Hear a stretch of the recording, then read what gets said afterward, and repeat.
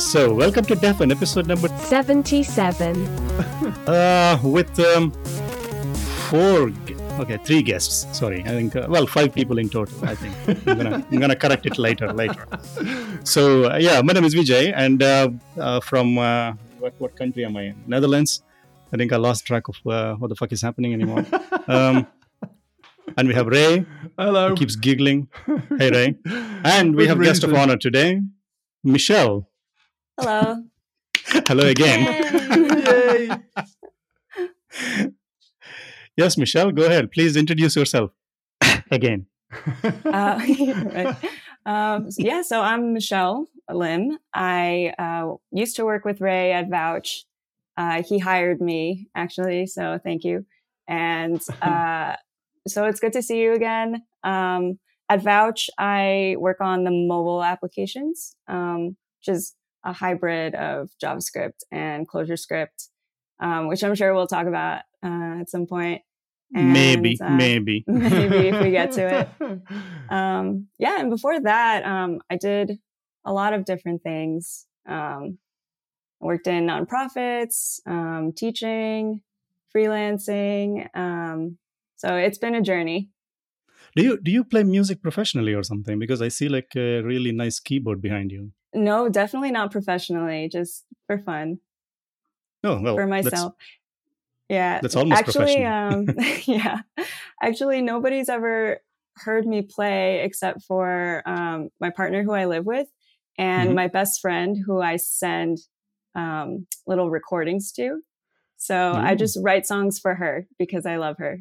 So are you going to suggest that nice. you might just turn around in a moment and just start playing? Probably not. Oh shit, that's a shame. Okay, it could be in a deafened first there. Is there like a mailing list I can get on? Hey, get whoa. God damn it! Jesus. Hey, welcome to Defin, Jordan. Now go on. I didn't know my witty banter was unwelcome, I guess. No, it is. It is, but you're it's like spoiler alert, and so spoiler alert, as if people don't know I crashed your podcast. Well, they don't. On the audio, they don't know yet, right? So it's like it's a reveal later. So this is the special episode because we have Michelle, who will probably play music. I mean, you said probably not. That also means probably, right? It's somewhere in the middle. And then we have Jordan from our fancy Silicon Valley place. And then also we have Paula again as a cameo in this special episode. Hi, Vijay. Hello. So, Jordan, you were asking about a secret mailing list that Michelle is distributing her secret music. Yeah. How do I get on the mailing list? That was the question. It was just this piece of witty banter, not really. It's not as funny the second time or third time around, I don't think. Well, we might have to start the episode again. So again for the third time. So keep it. Okay, you'll have to do it again. Do you produce the music, Michelle? No, I'm really not super musical. It was just a fun hobby that I picked up, and I was saying, like, with my friend, it was a way for us to keep in touch because we live in different cities. So, I had to get creative. So now I just serenade her. All right, can I get on a mailing list to be your friend then? Absolutely. So you sing as well as play music when you send her the music? Sometimes, yeah. All right, okay. Nice. Wow. But is it I don't know the genres, because last episode we were talking about some, I don't know, what was it? Punk rock or some other crap? I don't know, something. Ska. I. The fuck is that? Right. What? Sorry. What? Okay. Let's hear Paula. I like Paula's voice. Your voice is very ASMR. Thanks, Jordan. I don't really have a lot to say at this point. I was looking for an opening. I just happened to be online, and I was wondering what Vijay's been doing because I haven't heard from him in a while. And he said, "Oh, we're doing a podcast. Why don't you come for a cameo?" Totally unprepared. Well, that's the motto of DEFN. No. But what's interesting about this one, though, is this is the first ever majority female closure vegetarian podcast. Maybe it's run all vegetarians either. Well, at least two of us are. I mean, who is vegetarian? Michelle, are you vegetarian? Me too, yeah. All right. Whoa. Okay, then it's majority vegetarian. I stand my ground. Okay. Yes. Got ya. I feel like to truly turn over disparity, what was that? The Stack Overflow thing came out a couple weeks ago, and I was looking at the percentages that we would have to get a podcast that's 92% female to do like the inverse demographic distribution, because apparently software developers are 92% male. So yeah, I think we'll just cut out racetrack and then we'll be good to go. I don't think that's really the case. Stack Overflow is the respondents tend to be self-selecting, and fewer women respond to it. So while there is a huge gender disparity, I don't think it's quite as bad as that survey suggested. 98%? I have a theory, is that what you said? I think most of the most of the people asking questions in Stack Overflow are men, because those are the people who get stuck on shit. So that also in a possible theory. Yeah, but is that good though? I mean, what I mean is, like, normally men, like if they're driving or something, they don't ask questions. That's the man thing. The man thing is not to ask. Don't fucking ask. Don't stop and ask somebody directions. Just keep on going and get it wrong forever. That's the male way. Yeah. So maybe speaking to a lot of people I know who've gone to Stack Overflow, a lot of people are put off by the aggression in some of the responses. Oh, fuck off. Sorry. I'm put off by the aggression in like half the chat rooms I'm in these days. Like Stack Overflow. But isn't it like Stack Overflow, the main reason people go there is for social clout, right? I mean, the number that you get, and that used to be a big thing. I mean, if people are, I want my internet points, and I'm going to go there and then answer first. And it's like first post in Slashdot. So it's a bit of dick waving, in other words, which is why men tend to go there. Yeah, could be. Right. It's like showing off to other people that I know the answer, or that kind of crap. And I also think that women may have this is just a hypothesis as well, but more of, I guess, a higher emotional intelligence, where they would know who to ask in their life about a question. They have they have a tech question, and are just going to like send it out into the ether of the internet to see what bounces back. But it's like, well, doesn't so-and-so know a lot about this? Why don't I just send so-and-so a message and ask, and then so-and-so answers it. And so they don't have to go through like a, a publicly open thing, you mean? So and I mean, it's also it can be riskier for females to be vulnerable like that online. Being perceived as weak or unknowing, or, there's some things associated with that as well. So, it can be riskier to be seen as knowing things online. Yeah. I've encountered that as well. Yeah. But I'm really interested. Michelle, do you go to Stack Overflow very much? I do. I ask the internet a lot. Well, I ask Google. I don't specifically post questions. I look to see what's already been answered. And especially when I was first learning, I didn't really have people to ask. So I feel like I was trained a little bit by the internet. So I am grateful for that. But at the same time, I do see that toxic interaction. And so far, I haven't interacted myself. Probably, because of that impression, but now that but now that I do have that support network, absolutely agree with Jordan. I would just much rather ask somebody than post a question on the internet. Well, it's also, if it's a person it's an opportunity to reconnect with someone. Yeah. It's a great way to keep connections alive. And connections, social life. That doesn't make any sense to me. Next time I have a technical question, I'm going to you, VJ. Yeah, I love the dumbest possible answer. And then you'll stop asking me, like, okay, this is a waste of time. Why am I even asking him? But isn't Stack Overflow suffering from like rot now, tech rot? I mean, despite all their bullshit about how that could never happen to Stack Overflow, isn't that exactly what is happening? The old answers keep on like that are kind of outdated or at the top because they were accepted answers. So you can't get the right answers now on Stack Overflow, even though the sort of software's moved on. So it's still a valid question, but the answers kind of like now it's like past default, the right answer. Yeah, you really have to hunt and check the dates, and you look at the syntax to see if they're using old JavaScript or ES6. And like, forget about the ClojureScript. I was going to ask you that too, Michelle. It's so hard. Like, I find like, good luck finding ClojureScript answers about ClojureScript on Stack Overflow. That's that's not a thing. But what I'll do a lot is like, I'll find the answer in JavaScript and then do like a murder mystery connect back. Well, if this is it in JavaScript, and I read it, and if I do that in ClojureScript, and I do this, like, do you do the same thing, Michelle? Where it's like you have to find the answer. I find it in JavaScript, and then I do that, and then a lot of answers that I find come from Clojurian Slack archives. Right. So they come up in Google, Zulip. And it's just a link to a web page with the archive. And so I find out some stuff there. And then also in the Jira tickets come up because the thing that I'm like looking for is actually a bug in ClojureScript.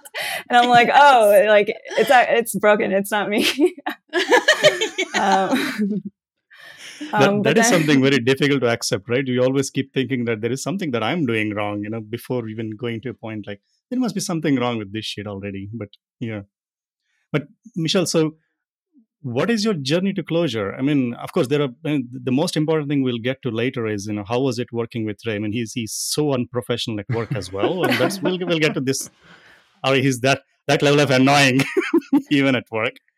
We'll get to these questions later. But how did you start programming, and how did you end up in She did say I hired her, mate. Just remember that, okay? Yeah, sure. you always hire better people than you are. That's the whole point. That's 100% correct, actually. I admire you for that. Yeah, that is correct. So your journey, Michelle. Yeah, so I don't even know where to start because it's been start at the beginning. Very non-linear, windy journey. But my education was in the arts and humanities. So I didn't encounter any computer science until after I graduated. And I guess my first entry point was my senior project. I had a very unconventional major.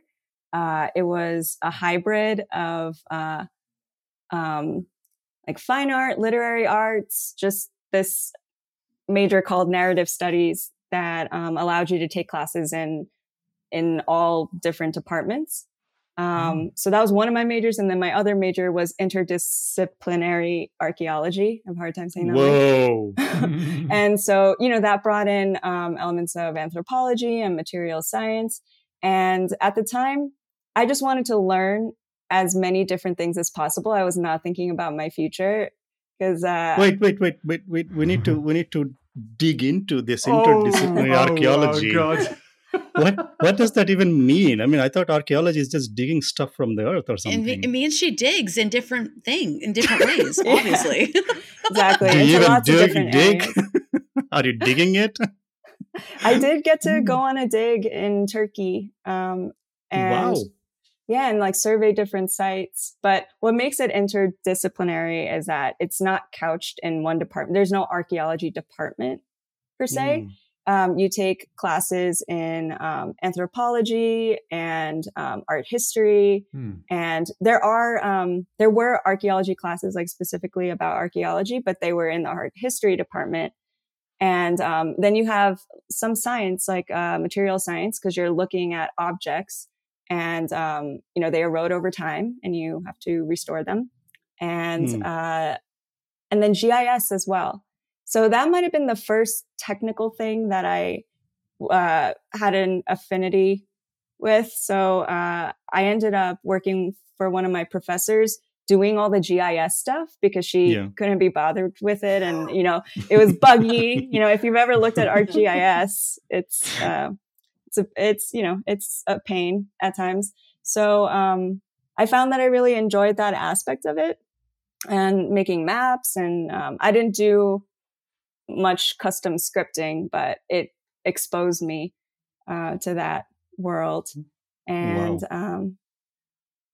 so that was one entry point into tech in a broader sense, I guess. And then the other was through this final project.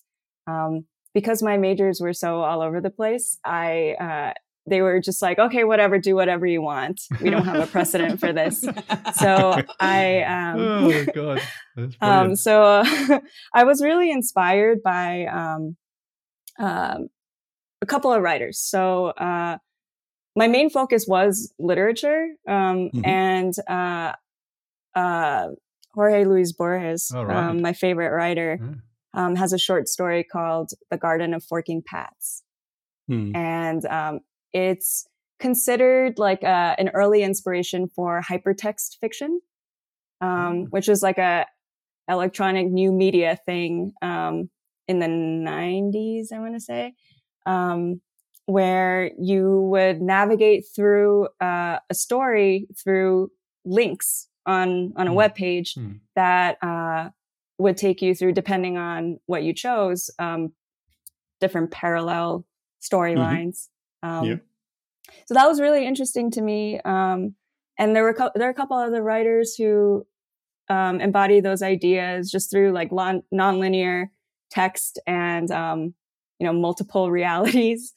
And so Italo Calvino, George Perec. So it's interesting because my interest in tech came from literature. So for my final project, I decided to make a hypertext experience. So a web-based narrative that combined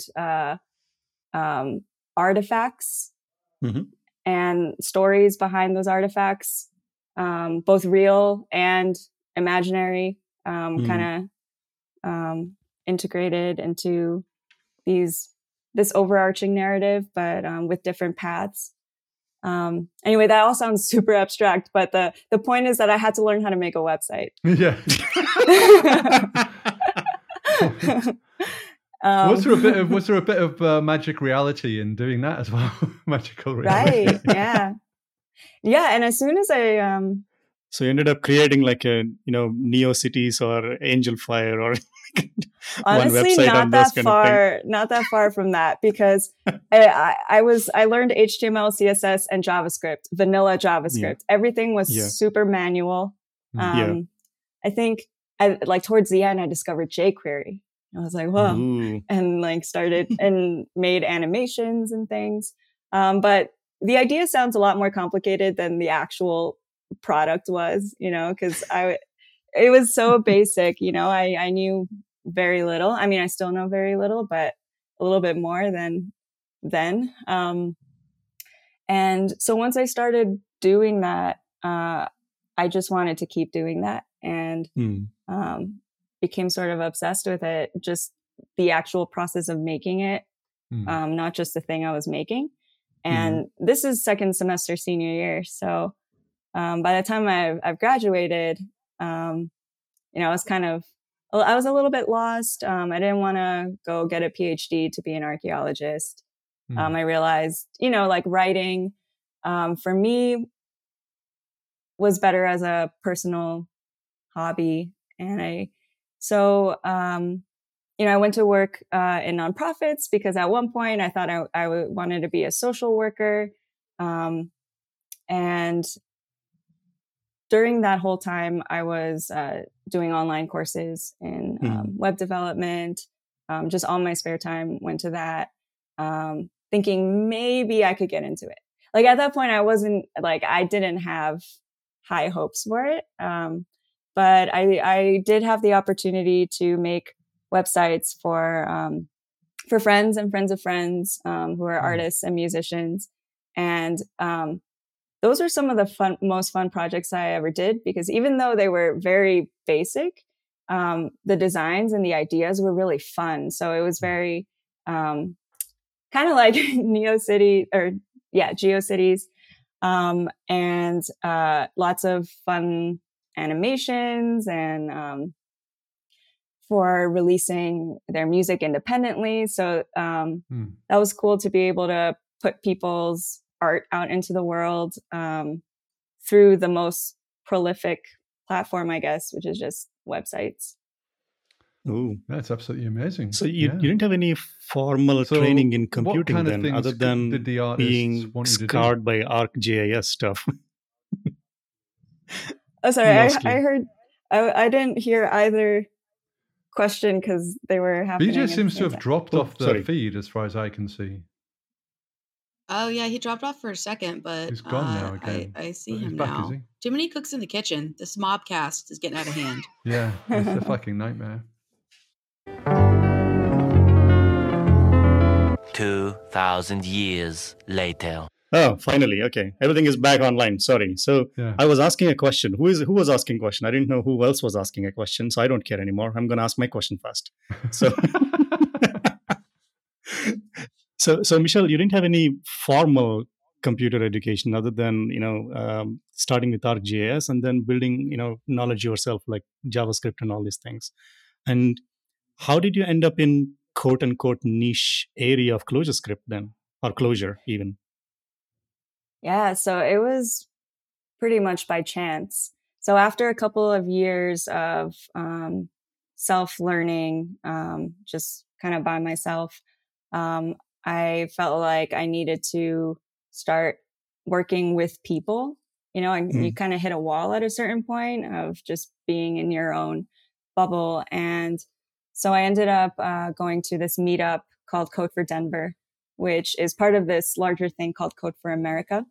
And what I liked about this meetup is that you actually work on projects. So it's not just a social event. You go there and there are teams working on projects, volunteering in collaboration with local nonprofits. And, I was working at a nonprofit, it seemed very aligned. So the first day I go, I chose the least intimidating project, which turned out to be a ClojureScript project. but it was the least intimidating because the team was so approachable and welcoming, and the project itself had a small scope. So for jumping in on something new, I thought this feels good. And then from there, what was the project, Michelle? Oh, it was a end of year report for a nonprofit, and so they needed data visualization and they wanted something more interesting than a PDF with numbers. And everything we did at Code for Denver was open source. So the idea was we could make this template, and then other organizations could use it with their own data. And that was one of the driving principles behind all of our projects was, could this be reproducible and useful to other groups? And then go ahead. No, go ahead. Sorry. I was just going to say that after that project, our team gelled really well. Everybody really enjoyed ClojureScript. So we ended up working on 2 more projects in ClojureScript after that. Did you have some mentors? Was this Sorry, go on, Jordan. Yeah. What I was gonna say, was this Fig Wheel days or Shadow days, or how quote hard was getting a project started back then? Because now it's easy as pie. Now I don't think anybody has any excuse. But when was this? There was a bit of a barrier to entry, I think, mostly having to do with environment setup. So I had never made a single page app before or used developer tools. I used Leiningen before NPM. And, but, wow. like I said, I think, Actually, I'm with you too, Michelle. Me too. Because I did that before. Yeah, go on. Yeah, no, and I think it gives you a unique perspective because you don't know the pains of the other thing at first. And when people talk trash about it, I was like, it can't be that bad. No, they're right. Yeah, I they're figured it right out. about Yeah, NPM. that's the way I am too. Yeah. But I was going to ask you, Michelle, did you have some mentors on the ClojureScript project? Because it seems like it would be a big ask to just step up and start doing stuff. Or how did that all work out? Yeah, absolutely. So we had a developer who was retired and then got really into ClojureScript. And then David, who I'm married to now, who was kind of like the project lead. And then myself and a high school student. So so there were 2 experienced developers and then 2 of us who were just learning. And it was a very learning oriented environment. I'm thinking this might be like a controversial question, but controversy is our middle name in Defen anyway. So I'm going to ask this question and then see, because Michelle and I know Jordan, you're also like entered into software, not doing all the shitty computer stuff, or the so-called formal education, right? I mean, you're getting into this one, and Paula, I mean, you've been in software since the beginning of software, pretty much. Like how many degrees do you have, Paula? Don't give Like away it's my multiple. age, No, I always have a lot of respect for people who are willing to come in and just learn software because my background's engineering. I'm sitting on my desk. I'm an electrical engineer, and we did a couple of CS subjects, but my degree was about digital circuit design. Yeah, but isn't that like everything was electrical engineering design back then, Jordan's right? bed. That long ago. Apparently the hotel rooms in. So that's a bit of a visual joke that off the podcast. Sorry about that. Maybe his wife can cut that one. No, but it I was electrical I came into right? the career. Yeah, I did electrical engineering, but I came in. It was hard to find electronics design jobs, at least ones that paid any good. And so I started doing software development, and I didn't know how to be a software engineer. I didn't know a lot of data structures and algorithms and things like that CS teaches you. And I had to learn all of that, and pretty much all of the software engineering that I know and that I use are things that I had to teach myself, or that I was directed to by a mentor saying, you should read this book, or so all of the really relevant stuff never came from a university for me. And I get really frustrated with organizations which are only prepared to give a job to someone with a degree in STEM, because a number of the people I know who are really good software developers never learnt that stuff through a STEM degree. Yeah. I think this is something that I see a lot in at least in the Netherlands, because that is the only country that I'm more familiar with, or relatively familiar with, than India. Here I see people coming into software who are physicists, or who studied pharmacy stuff, and it doesn't matter. And then you just hop into, because I think as Michelle, you're pointing out, like software has become part of everything, like interdisciplinary archaeology, and then you need to know software anyway for that. So I think it's kind of became like indivisible, right, from other so-called domains these days, and programming has become like a essential thing that you need to know. But isn't that like the thing of the Code for America thing, like because you need to know coding as part of your basic skill or something like that? Oh, you mean in order to participate? Yeah. Yeah. So one of the missions was to be beginner friendly and bring people in, but at times that gets difficult, right? Because people's time and resources are limited. And going back to the team I was working with, none of us really knew Clojure that well. Like there were experienced developers who, were like, oh, I discovered this thing and I want to do something with it. So we were all figuring things out together. And that made a big impression on me because, it showed me you don't have to know something to mentor or teach it. You figure it out with the person who's also learning.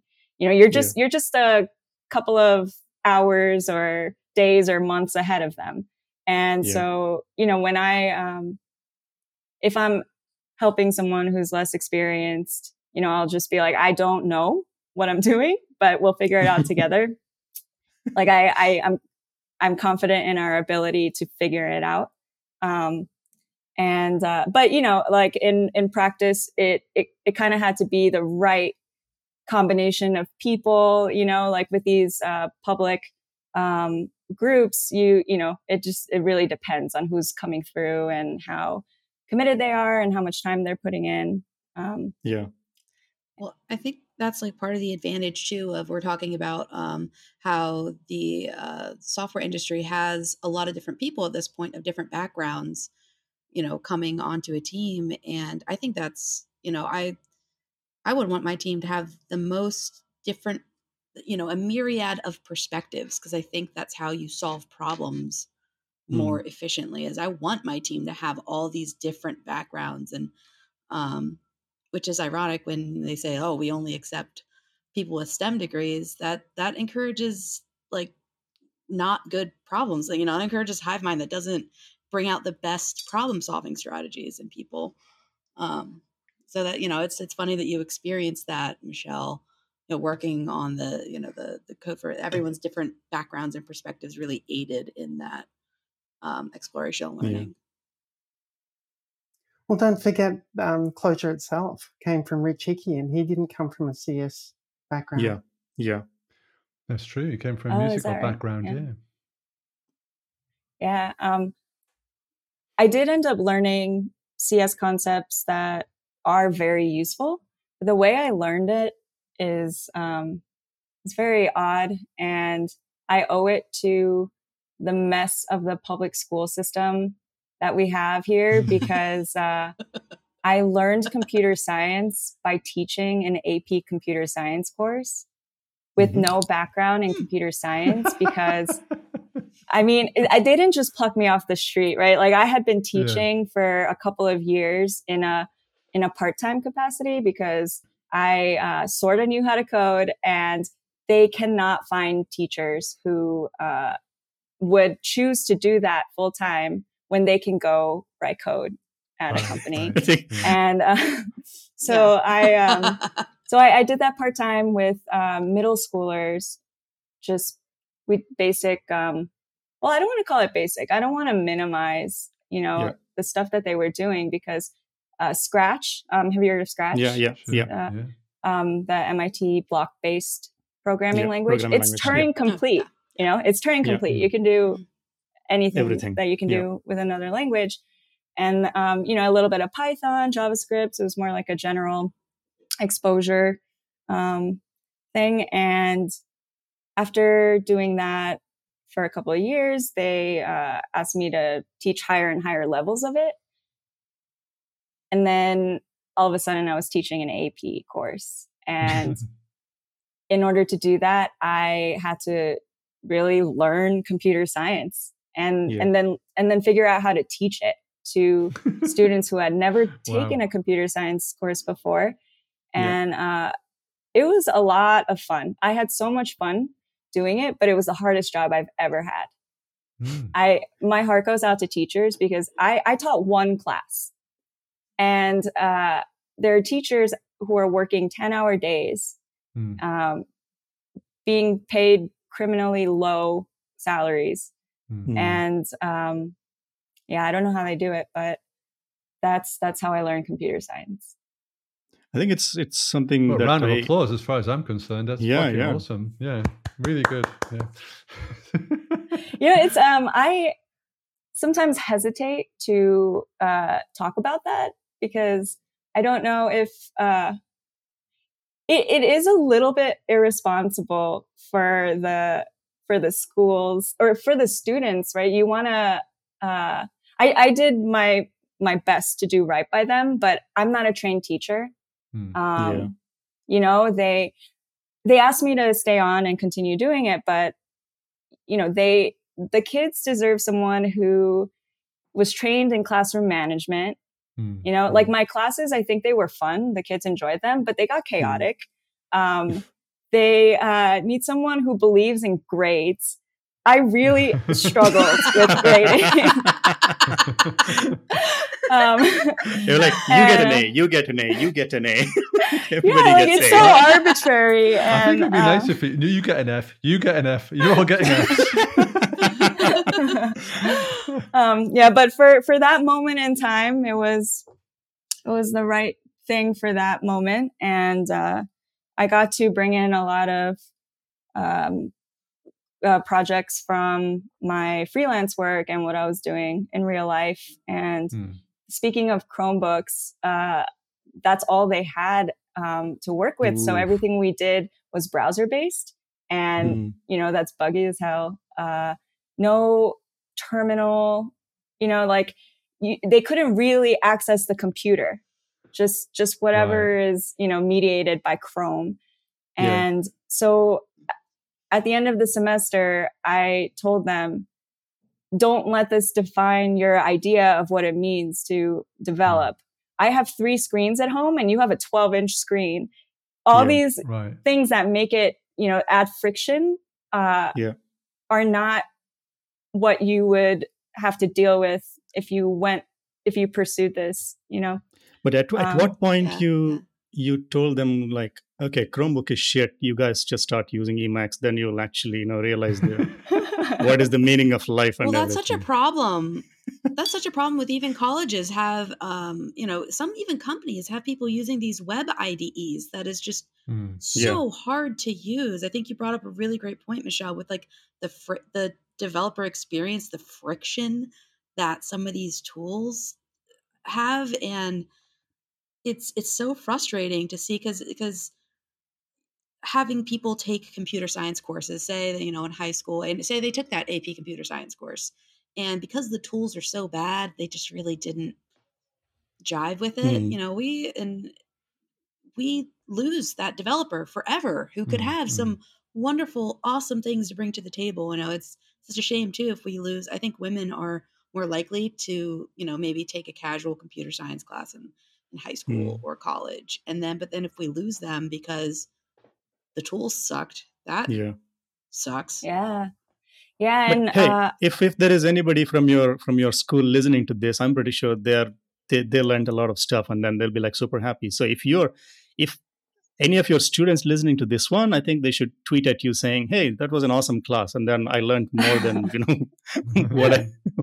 what I expected." So I'm pretty sure that it's you know, especially because you had like industrial experience, right? Then you get a different, you bring in a different perspective, because in the universities, usually, at least in my place when I was studying, like the people who are teaching are teaching by the book. They have no clue about you know, any of the version control system, any of the build systems or tests, or none of this shit.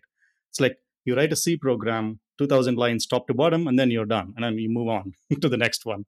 Nobody cares about maintainability, like nothing.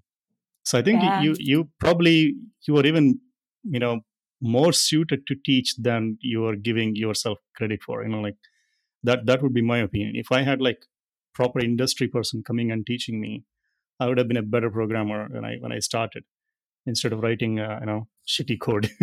Well, that I still do, but yeah. I think you're beyond redemption, DJ. Yeah, that's true. Okay. That's true. Yeah, I'm just going to retire in 2 years.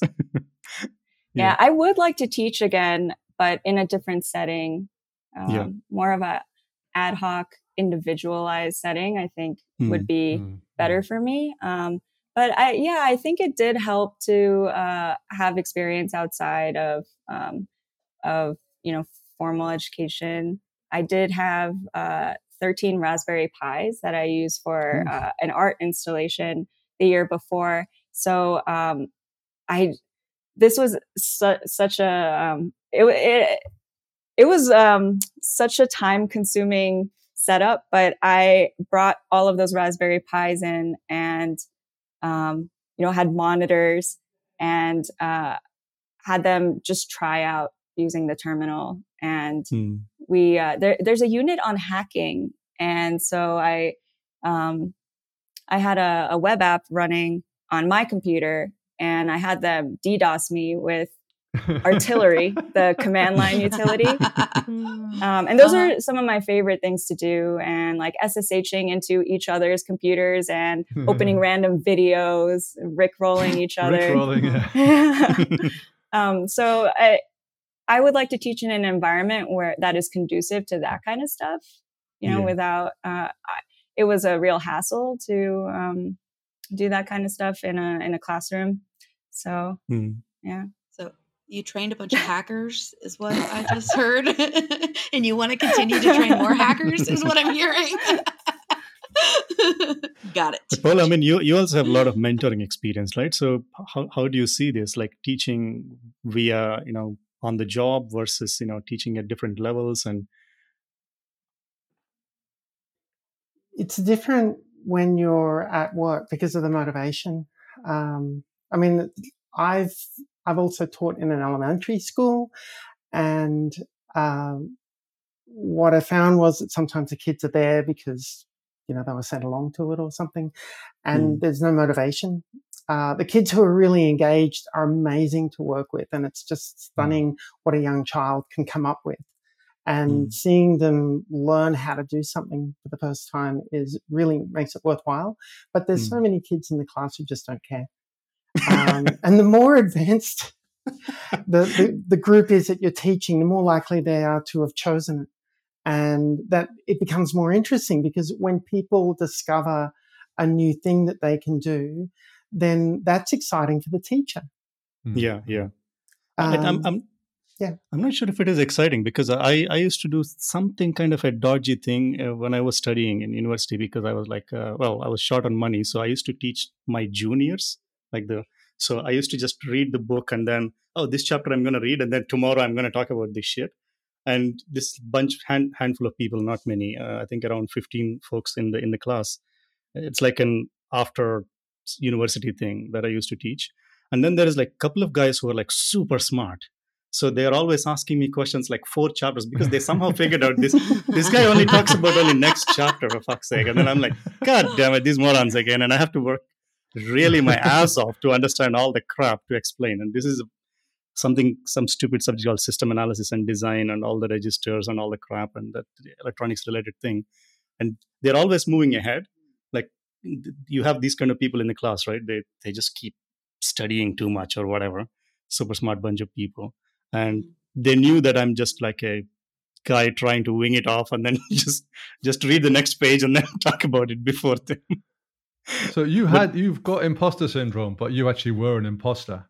Yeah, that's what I'm hearing. It's not syndrome anymore. It's just the reality. It's part of my character now. Anyway, but well, I think that in that role you were teaching, VJ, versus I feel like teaching and being a teacher is like a slightly different role than being like a mentor. Yeah. And they fill different roles. And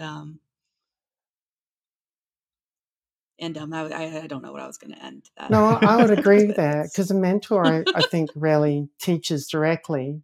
In my experience, anyway, mentors have said, "Well, have you considered this?"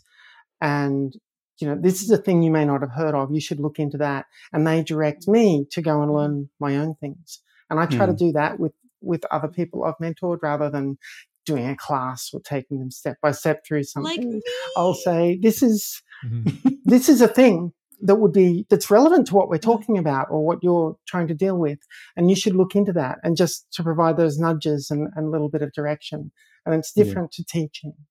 Yeah. And also be a role model, because Paula, I consider so Paula was my actually assigned mentor at the Conj a couple years ago, and that's how we became friends. And I still consider her a mentor to me.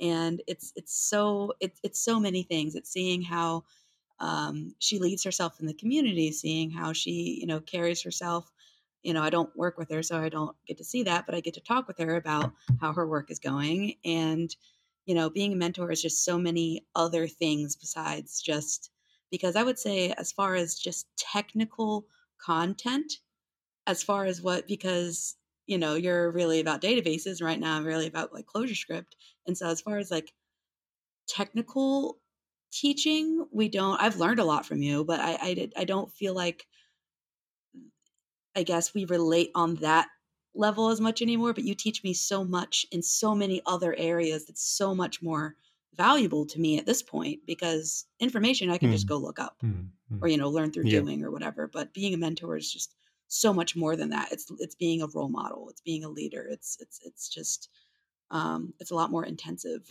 And Michelle, don't you find that, like, because when you are at Vouch, when you're working at Vouch, do you find there's a mentorship aspect there as well? Yeah, definitely. Heather, who's another teammate of mine, and I work closely with David Nolan, who I feel like what you were describing, Jordan, is very similar. It's not like here are the specific details of technical syntax or along those fill in lines, this if but condition. That's it. Yeah. But they're bigger ideas. They're I think he's really good at looking at a situation or a problem and picking out what are the like important components of this, and what needs to be prioritized.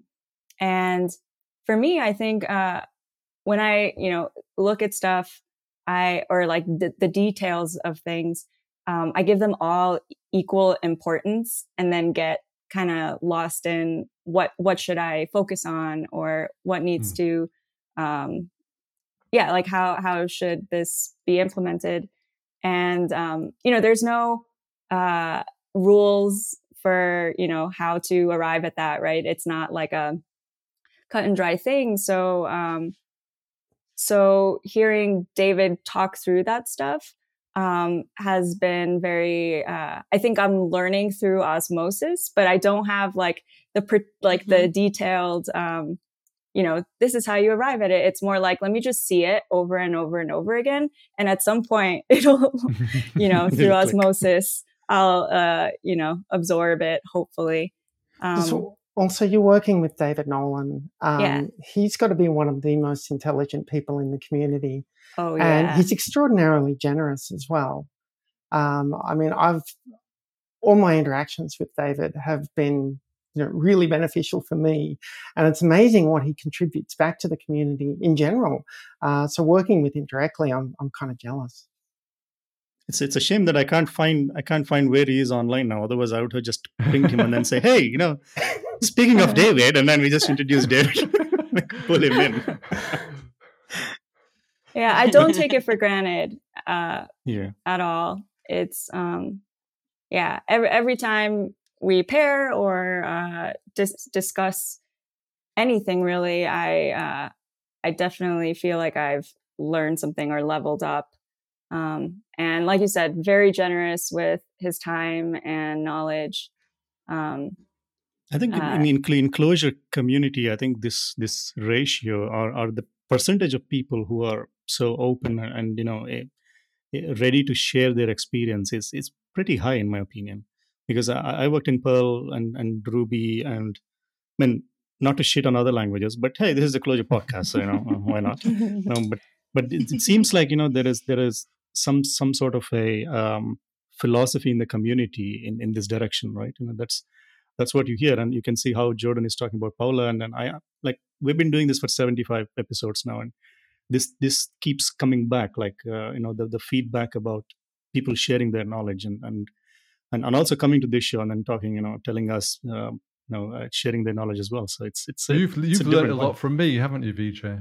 Nah, not really. I mean, whenever I'm talking about generous, smart people in the community, it's a set of people excluding Ray. That's basically what I mean. But all right. So let's just move on then. Shut up, Vijay.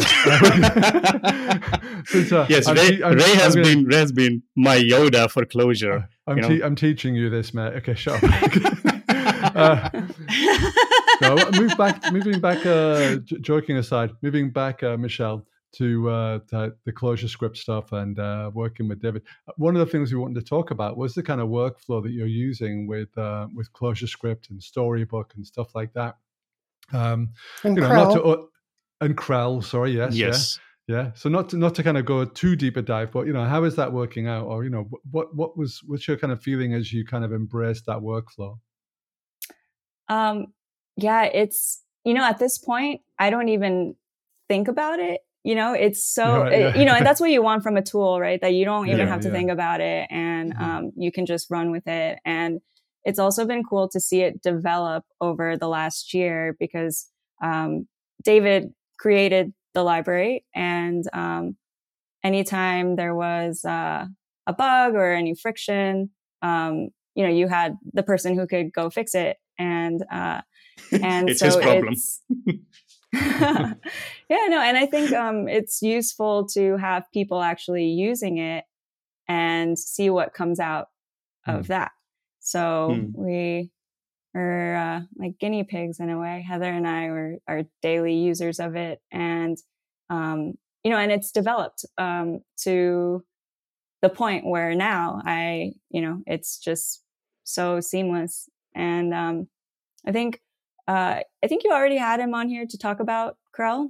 A little bit. Yeah, we did. I think, but usually, so it's a long time ago. Nobody, in the internet remembers the stuff. So maybe it's a good idea to explain, like, what is the product that you're working on? What are you doing with ClojureScript now? And then, maybe give a quick idea of this tool that you're using and how.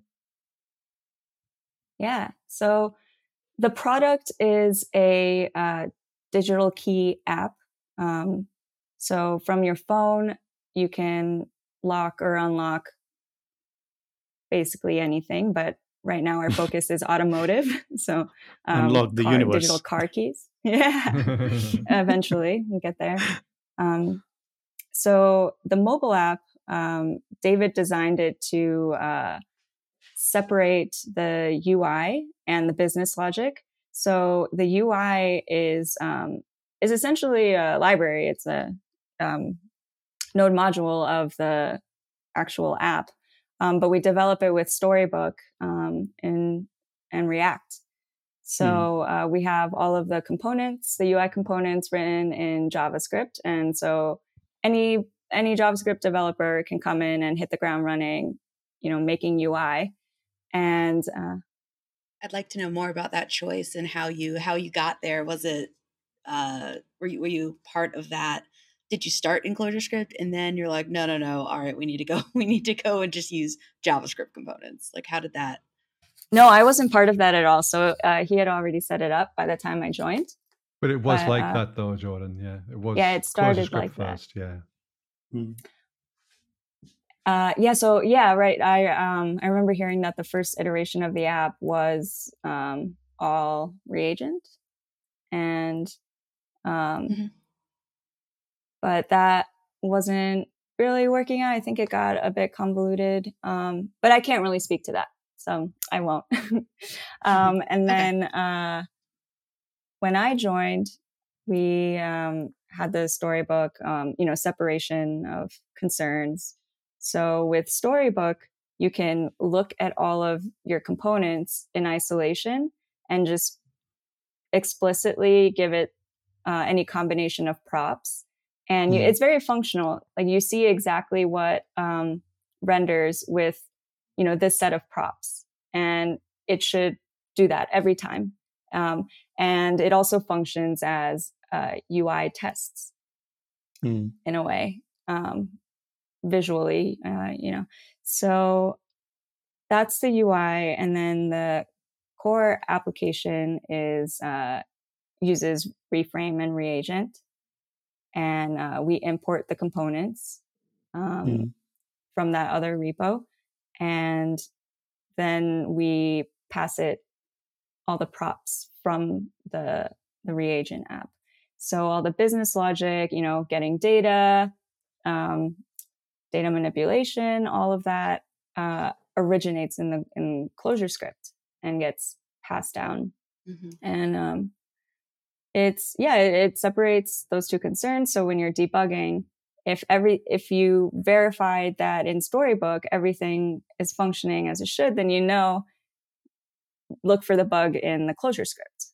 Mm-hmm. And what allows us to develop in ClojureScript for a React Native app is CREL. So coming back to that, CREL doesn't interfere at all with the React Native workflow, right? So you have the Metro bundler. And so because those are separate too, and that's a theme that's coming up, is the separation of concerns, I guess, decomplexion. So CREL just compiles the ClojureScript and inserts it into the index of the entry file of the React Native app, and then Metro Bundler can just do what it normally does with that. And there's hot reloading that just works very smoothly. I worked with React Native in my last job, which was my first full-time software job ever, and we used TypeScript, and the hot reloading just wasn't reliable. Like you would get the app into a certain state and then make some changes to your code. It would reload, but you lost all your state and would have to go click through. And there were ways to avoid that, but you had to know like how to avoid that. Like you had to follow the conventions. So with CREL, like that's not a problem. And then of course the REPL, right? That's the the REPL. The REPL. Okay. So yeah, you definitely don't have that in regular React Native development. And so it's just a really great developer experience. So have you used dev cards before? Nope. Or, Michelle? I haven't. What is that? Well then, I guess that apparently I haven't used a Storybook or dev cards. But we are looking into, I need to basically, and it provides, from my understanding, a very similar experience of separating the business logic from the UI components, and it kind of lets you create, I guess, a little zoo, a little kind of separate everything out and test it out, see if you like the UI, but it separates everything out. But I think the dev cards is a ClojureScript thing. And nobody isn't quote me on that because. Yeah, it's probably not that useful in the mobile stuff. Maybe in the native space. I'm not sure though. Well, just the experience of being able to develop your UI is separate from your business logic and kind of that creating those layers of abstraction. So is that like Storybook where you can see your components in isolation and then import them, or is there a different workflow there? I don't know what Storybook is. See, I haven't used either tool, so I'm a horrible person to ask. I don't know what Storybook is. That's my understanding. Oh, yeah. I'm guessing that they're the same, I guess. So my question is flawed because I'm assuming my question is flawed because I'm assuming like this reference is universal. So no worries. I think maybe zoom out to Storybook though, first of all, because Storybook is really like framework neutral. It happens to support React Native and React and stuff like that, but you can use other JavaScript frameworks as well, can't you? Yeah. So that's the big difference, is that you can kind of like use any kind of things in the JavaScript world, which is one of the nice things about ClojureScript. It's one of the things we wanted to do, isn't it? When Rich made it and David, all these other things, is to how do you get access to all of these lovely things in the JavaScript world that that you don't have in ClojureScript yet, or you want to reinvent, and the UI is a really nice place to have that JavaScript aspect, because So Storybook does let you develop these UI components completely in Yeah. isolation away from. Yeah, Okay, completely. because that's what my understanding. That's what DevCards does. Well, DevCards is a ClojureScript Okay, my question framework, wasn't though, so that's completely a off big base. difference. Is that so? You're right in terms of like the isolation and the testing and that kind of stuff. It's similar, but Mhm. the difference is that Storybook allows you to kind of like it. Yeah, you can kind of like move the state of the application. You can. It's like you're showing users. It's Mhm. specifically to show users a kind of story for your application. That's why it's called Storybook. So you kind of like Mhm. show it in like state, like the opening state, and then you can show it in with various states because you provide like like Michelle was saying, you can provide a variety of properties that show the app in a variety of different states. So you can really drive the UI through Storybook completely, independently of the application. Okay, so Storybook is more of a tool versus DevCard's a framework. That is, they do similar abstractions, but tool versus framework. Got it. Yeah, I'll have to look into that. And I think the idea with Storybook and the idea we kind of adopted, why we adopted Storybook was because you can kind of have like designers and UI people and kind of like product managers talking about things completely independent from the business logic of the application, the front end, because you can kind of like render the app in a very lightweight way through Storybook. You don't have to do all of the kind of the heavy. Not that the Storybook UI is simple. It's not. But it's but you can do it in an independent way, in a way that like you don't have to click through the app in like the right sequence in order to arrive at a screen that looks a certain way in this state. So if I want to share a screenshot of something or just look at do my UI changes look right, you just go into Storybook and you give it the props that define the state you want to see it in, and you have a whole list of stories, that's what they're called, that you define. So you might have a story for the default state, and then with 2 users or however many states you have, and then you can see immediately how did my change affect the UI in all of these states. Oh, I've just been writing horrible comment blocks all around my components for like like a big chunk of a comment block that does like I'll fake the clicks so I don't have to use my mouse using the REPL, and it'll be like it's a mess. So okay, I could get away from that mess. Good to know. I like it. So Michelle, so you started with JavaScript. Well, the how do you call that? Like the foundations of the web, like HTML, CSS, and JavaScript, and then now you're working on the native stuff, pretty much like mobile applications. So do you see any friction between the stuff that you learned, which is on the web, and then now we are bringing that web technologies to build native apps on mobile applications? Do you see any friction, or how easy was it for you to build native apps using the technology stack that you knew already? Well, with React Native in particular, when you're starting, it does feel accessible because it's React.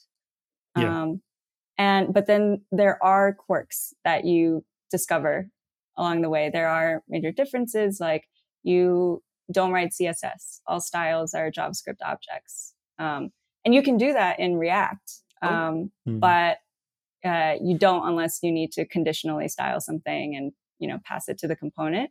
But so you think about styling differently. There's platform specific quirks to think about and be aware of. And the components are slightly different. So you just pick these things up as you go. And but it's not like you have to know them all up front. Of course. You can get started, and then you hit something, and then you ask Google, and then now you know. Yes. Maybe it's the experience, So, the different okay, you part said of you it think is the. about styling Oh, different. sorry. Go on, Jordan. Go on. Well, I just want to touch on what she said about you think about styling different, because have seen kind of I guess I feel like there are kind of two camps of thinking, where you have, CSS, SCSS, and then this kind of, I'll call it tailwind style, but it's like the inline. It's more closely resembles like inline styling. And then there's another, is it CLJS style or Stylefy? It's kind of that way of thinking versus like the SCSS, just classic CSS. And which camp would you say that I guess your development style falls in? Using this style of development. Is it which camp? Does that question make sense? Yeah, that Which makes camp do you sense. think it kind of Can you falls in? remind me? So Tailwind, is that the one where you have it defines classes for very specific, like margin top or margin left, and you compose those as like your class names? Yeah, it's like dynamic. I actually haven't used it a ton because I am of the other camp. I am of the CSS. But I've seen Tailwind used, and I have worked on a code base that did the same style of like dynamic CSS, where like in each namespace at the top was like, the styling was defined, and it was dynamic. It more closely resembles inline styling is the best way I can describe it, versus CSS that we all know. Oh, yeah, no. Did I answer the question? Yeah, so with React Native, it's all inline styling.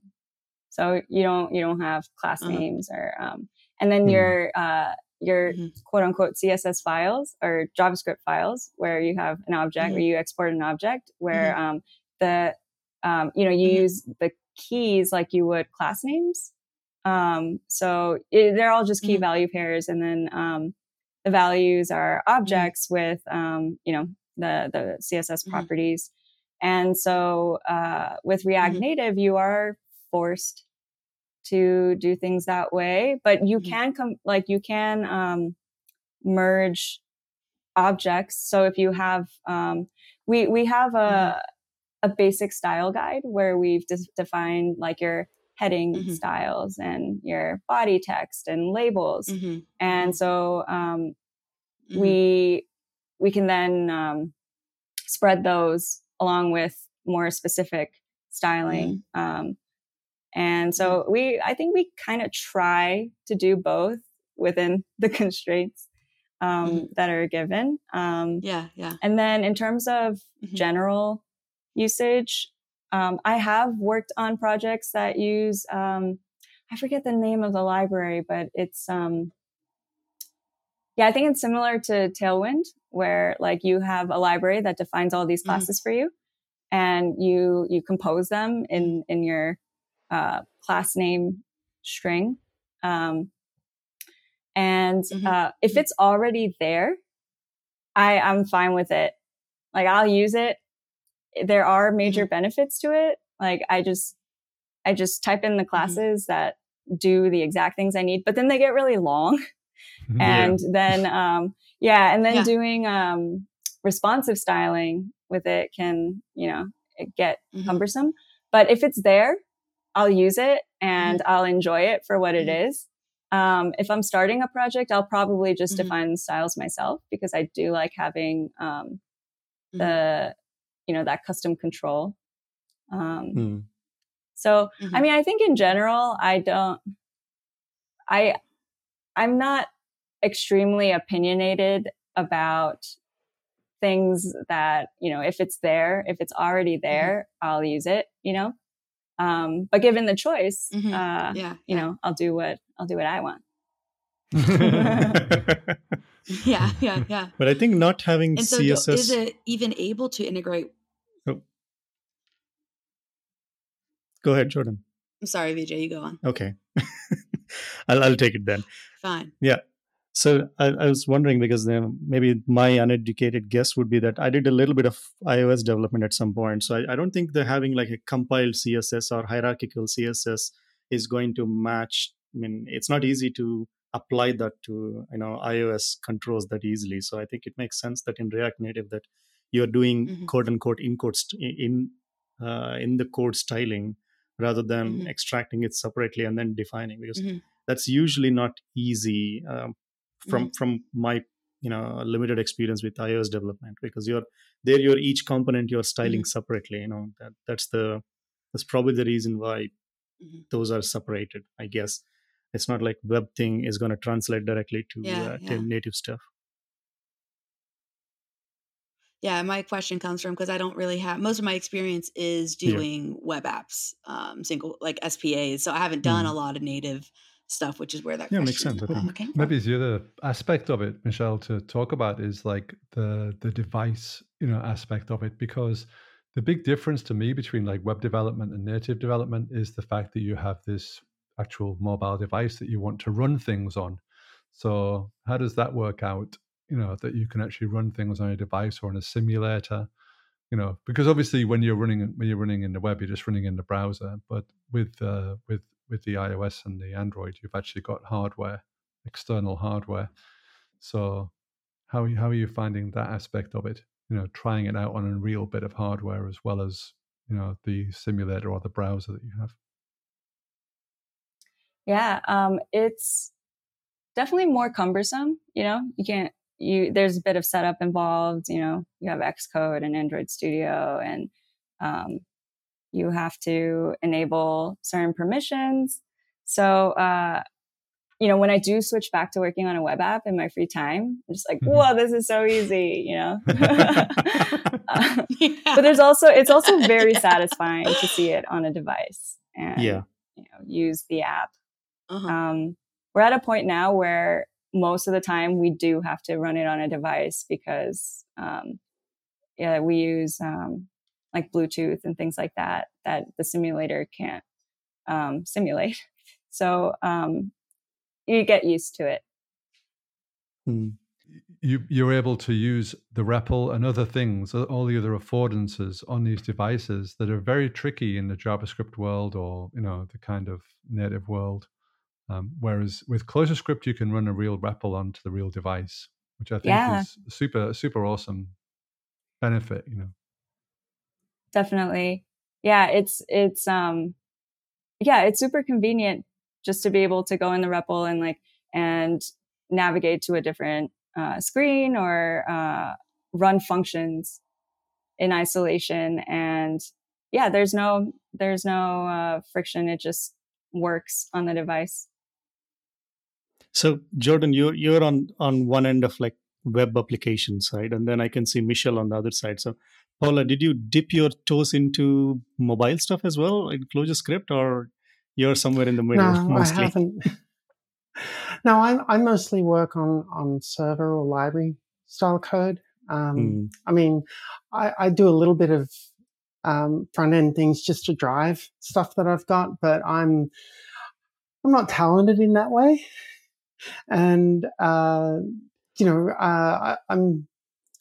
mostly like to push computers around to do the stuff that I want. And the user interface things are things that other people are far more talented than I am. So I create simple apps that have like a button on it to do something.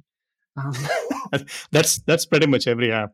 So what I'm hearing is between the three of us, though, we have skills across the board. Myself, Michelle, the whole and stack. Paula, we could kill it. I think this is the birth of a startup. Stack. This is you. Yeah, exactly. I'm in Silicon Valley now, so we need to come up with one of those magical ideas that they have on Silicon Valley. You can make the world a better place. Totally.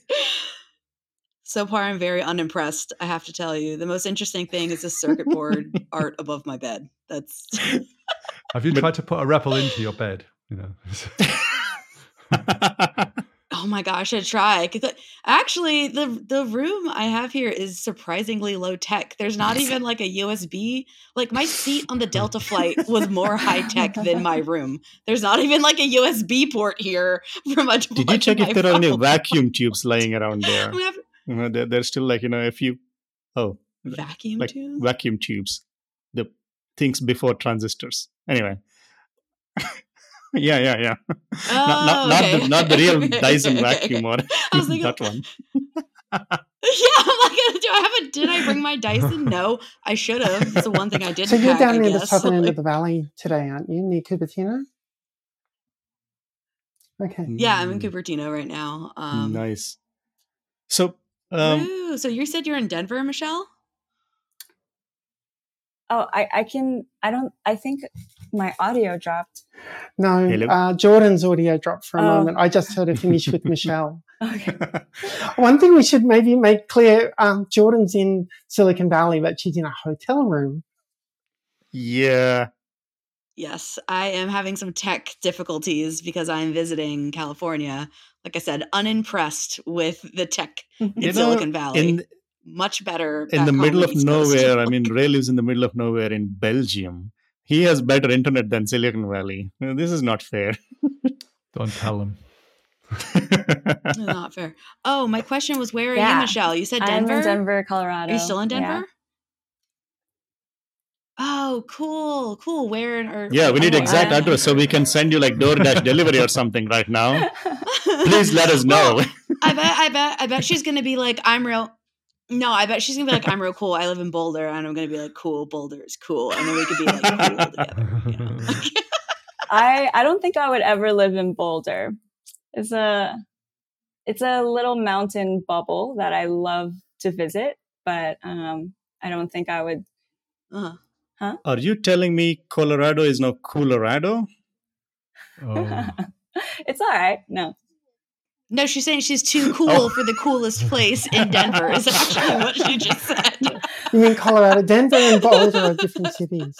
Ah, okay. Yeah, they're about an hour Well, apart. okay, I think of Boulder as I think of them as the same area because I'm not from the area. I visited Denver and I went to Boulder, so I'm like, of course, Boulder must be in Denver. I was visiting I'd say Denver. they're very different. The Denver greater area, I guess. Yeah, you could probably slip it into the Denver greater area, but I think it's a stretch. Yeah, and they're very different. Okay, so I guess Ned doesn't count as does that Netherlands count as Denver greater area? What's Ned? Ned? Oh, Netherlands. Yeah. I have to say, like, I'm a bad Coloradan because I don't go into the mountains very much. I'm a city rat. I'm from New York. I was born and raised in Queens. And so I came out here, and at first, I thought I would go spend a lot of time in nature, and I wanted to be that kind of person, but it just never, it didn't really happen. Okay, that makes sense. So how is the closure community in Denver then, in Colorado in general? So there are a couple of meetups. There's Den of Closure and functional programming meetups. I haven't been really involved. I know there are companies here, a couple of companies that use Clojure and ClojureScript, but as far as the community goes, I feel like I'm pretty new. I don't, I'm not plugged into the matrix. Yeah. And it's been hard over the last 18 months to really connect with local communities anyway. Yeah. Especially last year, yeah. Yeah. Ooh.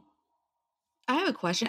As a ClojureScriptian, do you feel any sort of I don't want to say divide. Divide is too strong of a word, but have a hard time relating to, because I do know like some people that are based in Denver greater area that are, Clojure, very, very into Clojure and like data science. And like that is just doesn't have a ton of overlap with like ClojureScript, for example. And I think I'm very similar to you in our development styles, kind of our interests. And I know personally, I've found a hard time like wanting to relate to these people so bad, but just not having a ton of common ground. That's an How interesting have you experienced that question. at all? Like, do you feel as a ClojureScript and I don't think I interact with enough Clojure or ClojureScript people around here in person, at least, to feel that. I don't know. I just need to get out more. That's the answer. I need to go find out my answer to that question. And But isn't like data science in the end, there's a lot of visualization aspects which should be a good fit for ClojureScript. Well, there is a No, lot of I XG feel- boost there, not just well, visualization. maybe I'm just not smart enough. I think also part of it is just like maybe I'm just not smart enough to hang with the data science kids. I just like I try, but I'm just I don't know. I dip my toes in and out of Cycloge, occasionally, but yeah, I don't know. I've had a hard time trying. Even just like the tools and stuff are just different. Even though Clojure and ClojureScript are the same language, they're not. It's just They're a not. different way of Yeah. thinking. Yeah, Paula, what are your thoughts on this? I was thinking about this as you asked. I mean, I go on Clojure in Slack, I go into the Clojure room and into ClojureScript room. And in the ClojureScript area, the majority of people talking about things are talking about React and Hiccup and all of these UI elements to it. And I tend to get involved more when Mike Fikes starts talking. Because, I mean, what I'm building with databases is it all runs in ClojureScript. And so I'm connected to ClojureScript. I'm filing tickets in Jira, and not many, but I'm involved with that, and I follow it, and I'm really conversant with a lot of the differences from Clojure to ClojureScript, and a lot of what I write is in CLJC files, and so I have a lot of interest in ClojureScript, but there's also a disconnect with the majority of people who are running ClojureScript because they're doing UI development, which I'm not really focusing on that at all, or barely touching it. And recently, I've had a few things writing code for Ray, for instance, where I'm writing Clojure, and I get to interact with the JVM again. And when you're in CLJC files, I try to eschew the JVM wherever possible, and just being back in that environment in some ways is liberating because I can use the full power of the machine, and I can really dig into certain things that I can't do when I'm trying to keep it portable between the languages. And it's interesting interacting with the community on Clojure versus ClojureScript. And ClojureScript is this community, which is how does the compiler work and where does the syntax take you and what's the JS that's going to be generated from that versus how do I interact with React and components and trying to create UI elements effectively.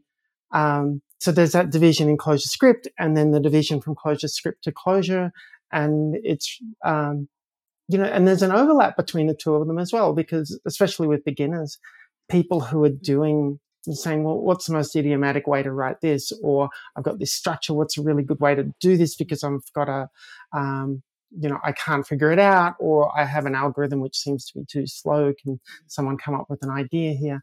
And there's a real overlap between the languages there. And so there's like these subdivisions in the communities. And I straddle some of them and I look onto others. And you, Michelle, did you try? You should come work at Vouch because the SDK is written in ClojureScript, and so there is that straddling there because the mobile app consumes the SDK and it also communicates with the API, and so it's that middle layer there that is really important. But then you would be able to work with Mike Fikes and David. Yeah. Good luck tearing her hands from Cisco. Would not be very happy about that. Let me tell you. But Michelle, do you already You know, do you try Def is something a from job interview process, though, so it's okay. Anywho, Michelle, so I was just, because now we are talking about Clojure on JVM. Did you ever tried Clojure on JVM, like building the backend services or something, or were you mostly working on Clojure script area mostly? I'm sorry, you kind of went into this auto tune Ooh, nice. limbo. Okay. I didn't you- hear what you said. Can you hear me now? Yes. Okay, that was. I think you missed my a cappella performance, but anyway, I was just asking because most of the time it seems that you're working on Clojure script side of the world. Did you ever try anything with Clojure on JVM? Did you work on? Did you build any backend in your web apps or at the job? I never really worked on it directly, but at Code for Denver, there were backend services written in Clojure, so I would dip my toes in there. And anything I know about Java, I learned through that, like through interop with Clojure. So I find that really interesting. I would like to learn more. Yeah. And at Vouch too, actually, where I've been getting more exposure to Java through the Android bridge of the SDK, and I've really enjoyed that actually. Like Java is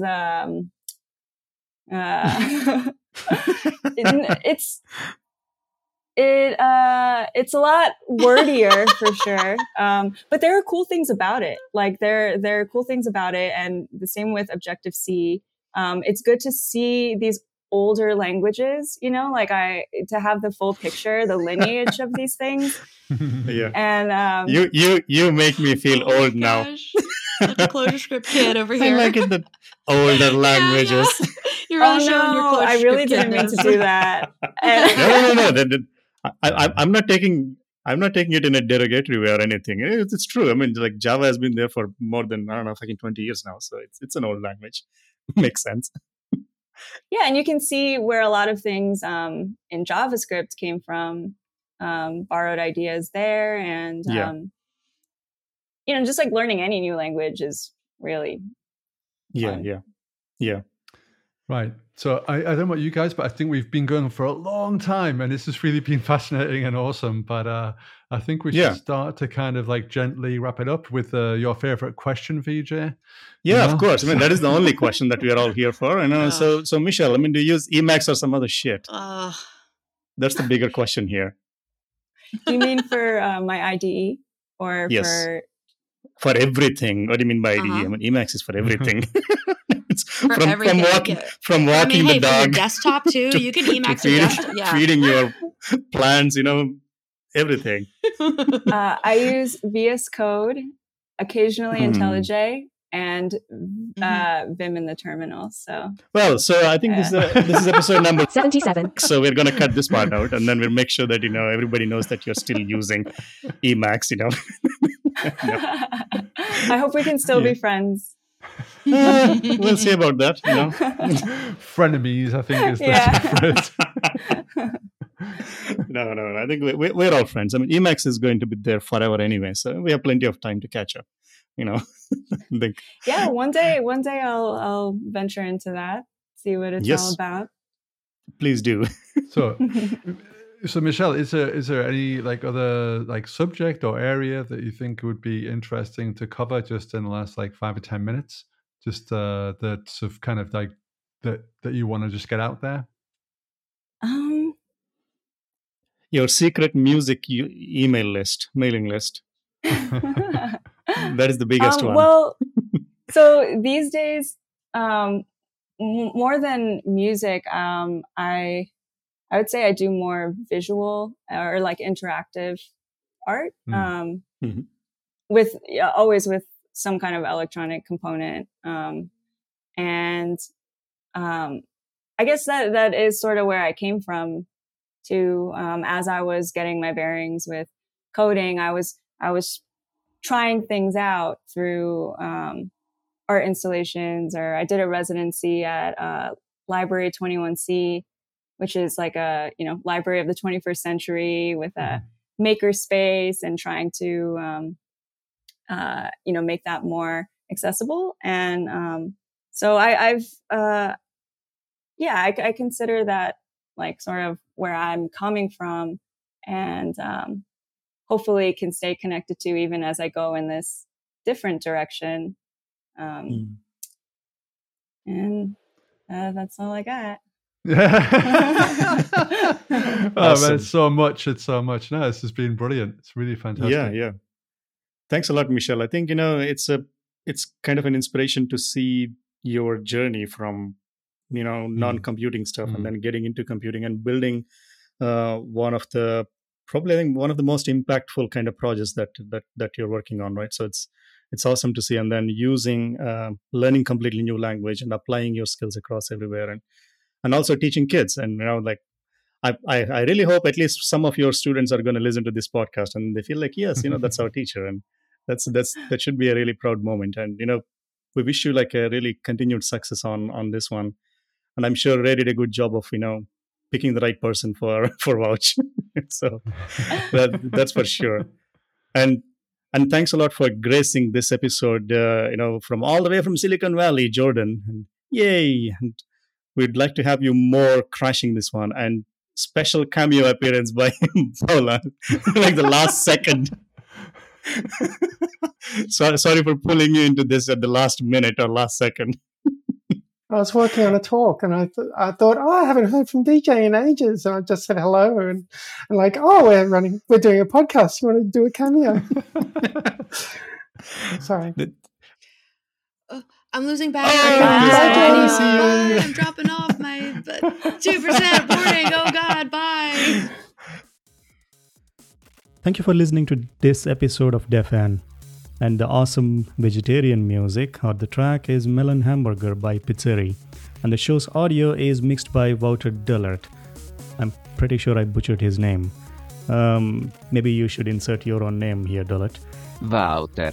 If you'd like to support us, please do check out our Patreon page, and you can show your appreciation to all the hard work or the lack of hard work that we're doing. And you can also catch up with either Ray, with me, for some unexplainable reason. You want to interact with us, then do check us out on Slack, Clojurian Slack or Clojureverse, or on Zulip, or just at us at DefN Podcast on Twitter. Enjoy your day, and see you in the next episode.